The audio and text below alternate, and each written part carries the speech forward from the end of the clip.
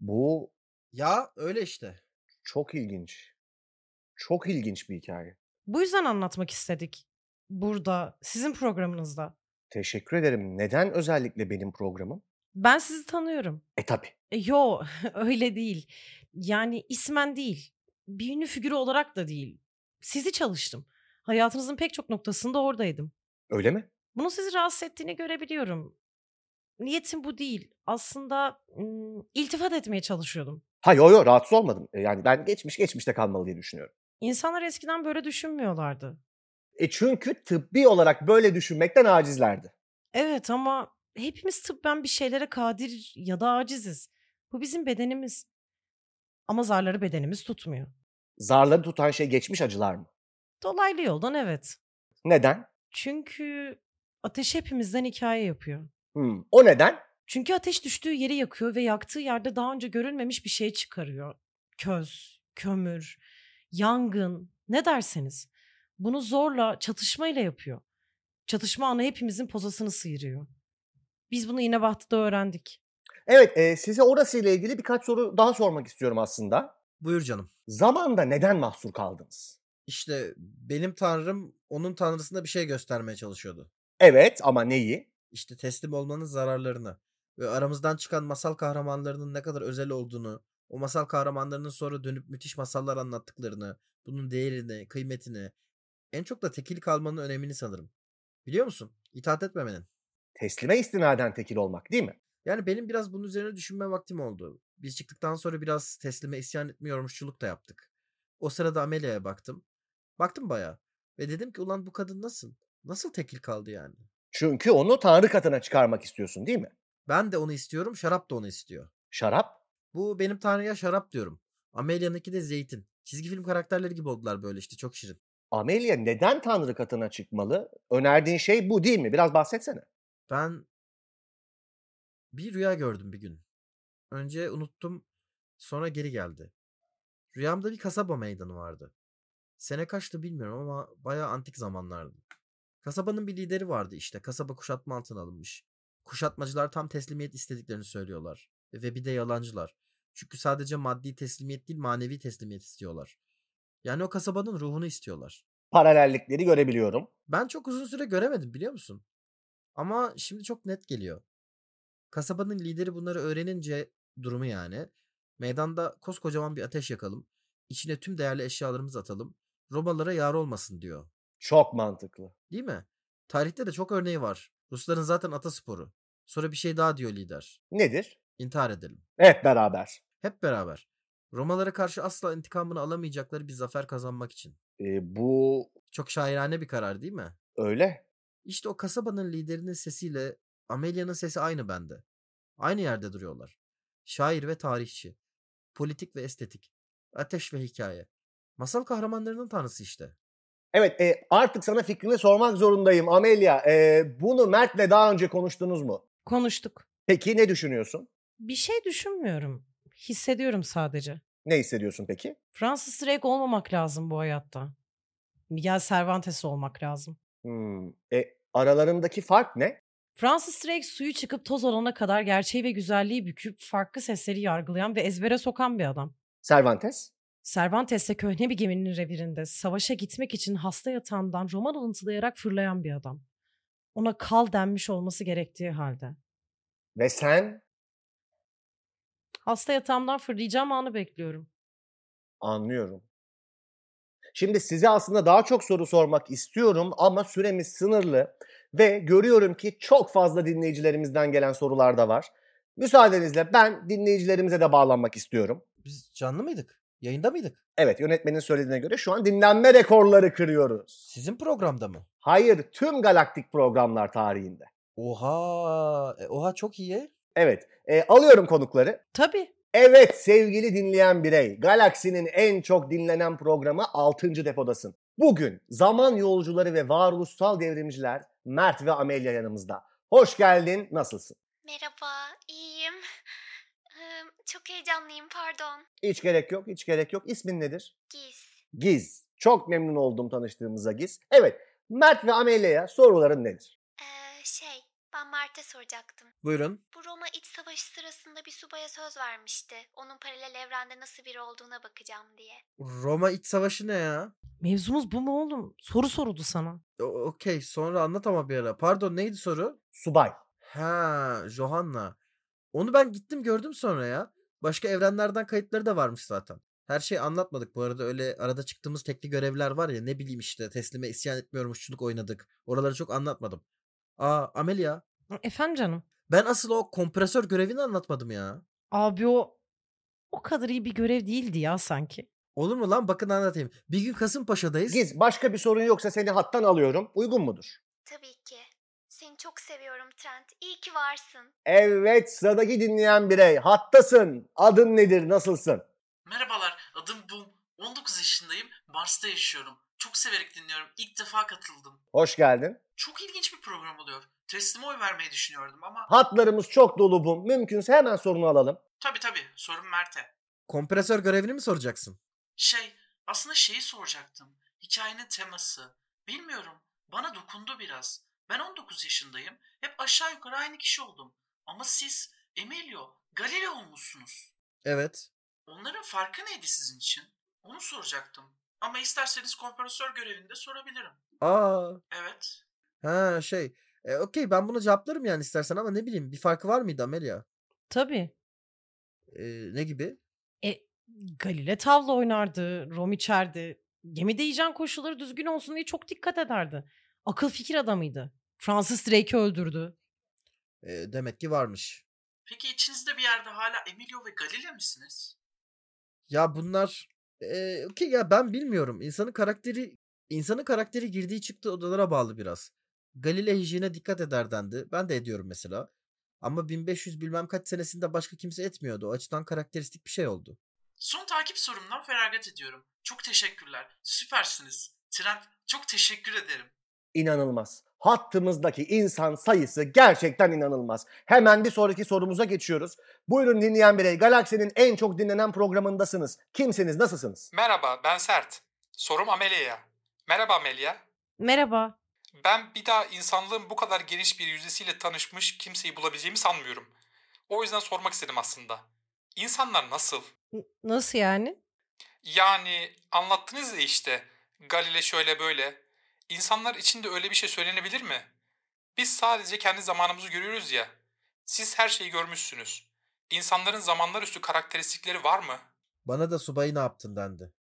Sert, teşekkür ederim sorun için. Bir cevabı var mı bilmiyorum. İki şey öğrendim.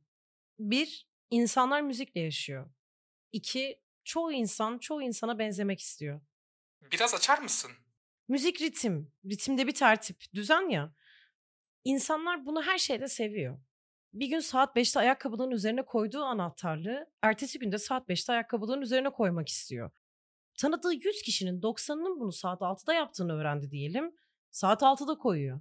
Yani insanlar korkak öyle mi? Değil. Yani buradaki mesele korku değil. İnanç. Kendine ve yarına. Vay. Peki. Çok teşekkür ederim cevaplarınız için. Evet, bir dinleyicimiz daha var. Buyurun dinleyicimiz, isminiz nedir? Merhaba, adım Dilu. Amelia'ya bir sorum var. Dinliyorum. Ben ve kedim hikayenizi dinledik. Çok beğendik. Ya oyumuzu teslimden yana kullanacaktık ama şimdi emin değiliz. Sadece Kafanızda bir şüphe var. Nedir? siz yaşıyor musunuz? Hayır, yaşamıyoruz. Bildiğin anlamıyla yaşamıyoruz yani. Işık gibi bir şeyiz. Neden sordun? Takip sorum için. Peki ışık gibi bir şeyseniz ışığınız sönüyor mu? Evet, varoluştan silinebiliyoruz. Ölümün başka formları da var. Bu sizi korkutuyor mu? Asıl sorun bu muydu? Evet.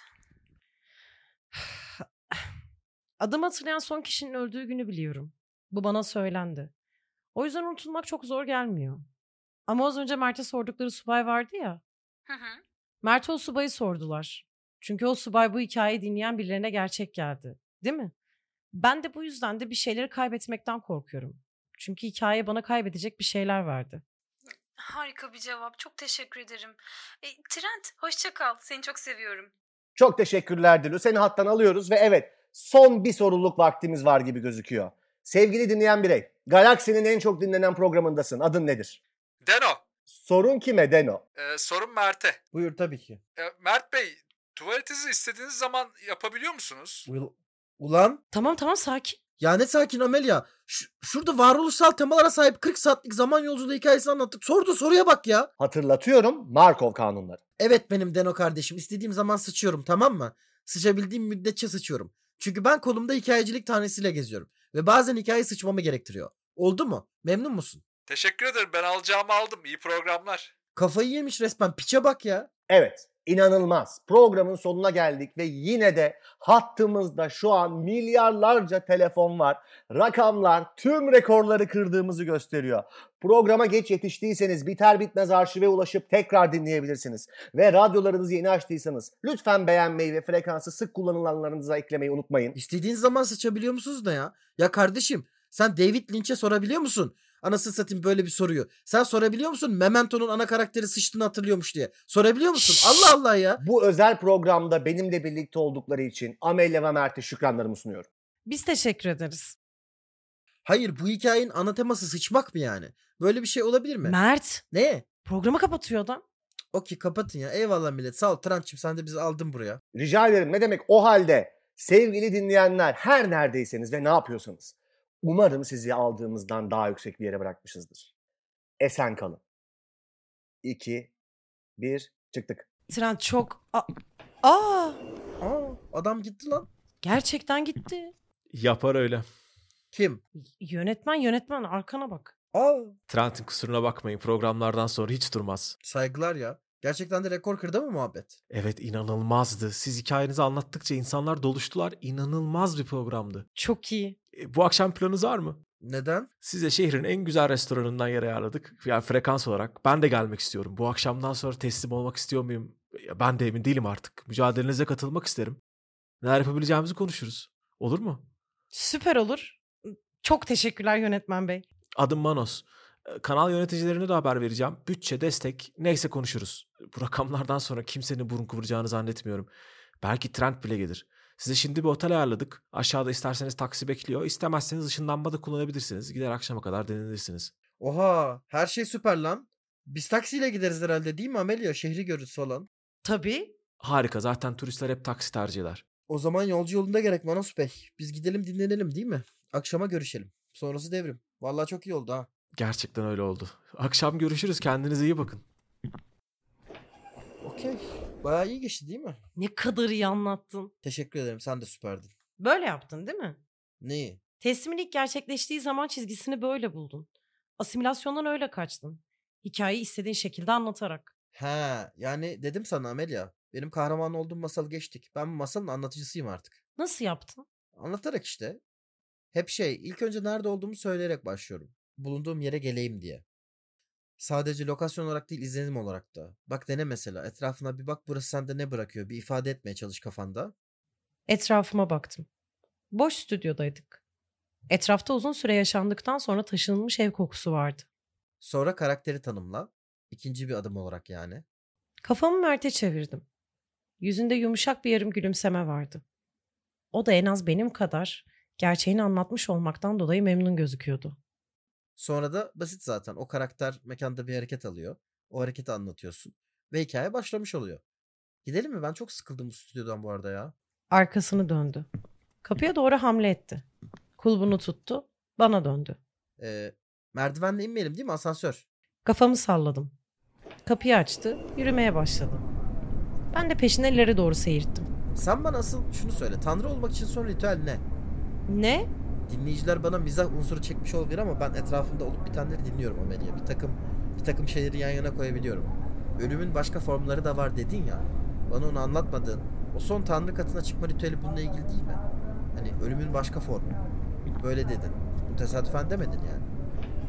Asansöre bindik. Mert zemin kat tuşuna bastı. Konuşmadan kafamda kelimeleri tartarak önümüzde pürüzsüz duran duvara baktım. Konuşmak istemiyor musun bu konu hakkında? Hayır. Neye hayır yani? İstemiyor musun hayır yoksa hayır istemiyor değilim mi demek istedin? Hayır istemiyor değilim. Okey. Sadece nasıl konuşacağımı bilmiyorum. Az önce anlattığım formülüyle anlat. Mekan, karakterler, hareket. Evet. O zaman asansörün kapısı açıldı ve radyonun devasa mermer lobisine adımımı attım. Mert arkamdan gelirken gözüm tam ortada duran garip adama takıldı. Etrafında garip bir hava vardı. Bu o. Garip adam önce Mert'e baktı. Beni gördü. Sonra içimden bir şeylerin kopup gittiğini hissettim. Sen taksicimiz misin? Hayır. Kızıl bir şey demedi. Adı Mert Günhan olana yaklaştı. Elini kaldırıp boğazını sıktı. Mert Günhan eli boğazında hissedince çok şaşırdı. Hayır. Nefesi kesiliyordu. Kanı çekiliyordu. Gözlerinde büyüyen bir renkti korku. Şahsi bir şey değil. Lütfen daralma. Hayır. Hayır, bırak onu. Küçük kadın büyük bir hınçla Kızıl'ın üzerine atladı. İçinden geçip yere kapaklandı. Kızıl hala oradaydı. Eli hala Mert'in boğazındaydı. Sandığın kadar iyi bir masal anlatıcısı değilsin. Bu yüzden buradayım. Mert bir iki adım yukarıdaydı şimdi. Ayakları yere değmiyor, havada sallanıyordu. Hayır. Hayır. Küçük kadın bir kez daha Kızıl'a hamle etti. Bir kez daha karşısında hiçbir şey vardı. İşte o anda ikisi birden her şeyi anladı. Bu adam zaman altıydı. Zu ve teslim dünya yeni bir tanrı indirmişti. Yeni zaman altı şövalyesinin gözlerinin içine baktım. Nefesim tükeniyordu ama bir gülesim geldi. Gözlerimi kapattım. Kahraman olduğum masal biteli epey olmuştu zaten. Geride kalan tek düşüncem Amelia'ydı. Amelia'ya her şeyin iyi olacağını söylemek istedim. Üzülmesin istedim. Üzülmesin istedim Amelia. Beni duysun istedim. Üzülmesin istedim.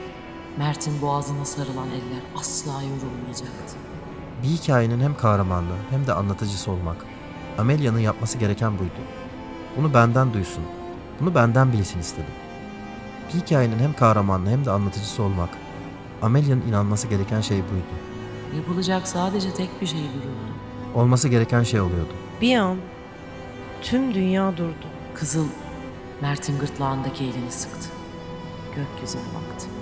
30 Temmuz 1888. Branau. İl Nehri kenarı.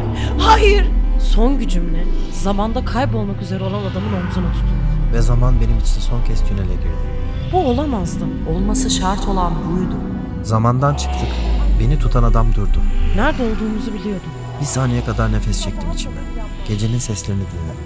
Nehir usulca akıyordu. Nehrin başında 2 kişi duruyordu. Bir kadın ve bir erkek. Burası onun ilk macerasıydı. Masallar böyleydi işte. Bir dizi çatışmadan ibaretti. Ateş hepimizi hikaye ediyordu. Mert Günhan'ın bu hikayeden silinmesine saniyeler kalmıştı. Ben bu masalın kahramanı değil ateşiydim. Bakışlarımı Amelia'ya çevirdim. 20. Amelia güçlü olmalıydı. Ciğerim paramparçaydı. Amelia dik durmalıydı. Gözüm karardı. 10. Amelia... Katilin havadaki eli boşa çıkarken bir ateş yanar gibi oldu. Baktım. Sonra her şey 3. başladığı hızla 2. sessizce ve aniden sonlandı.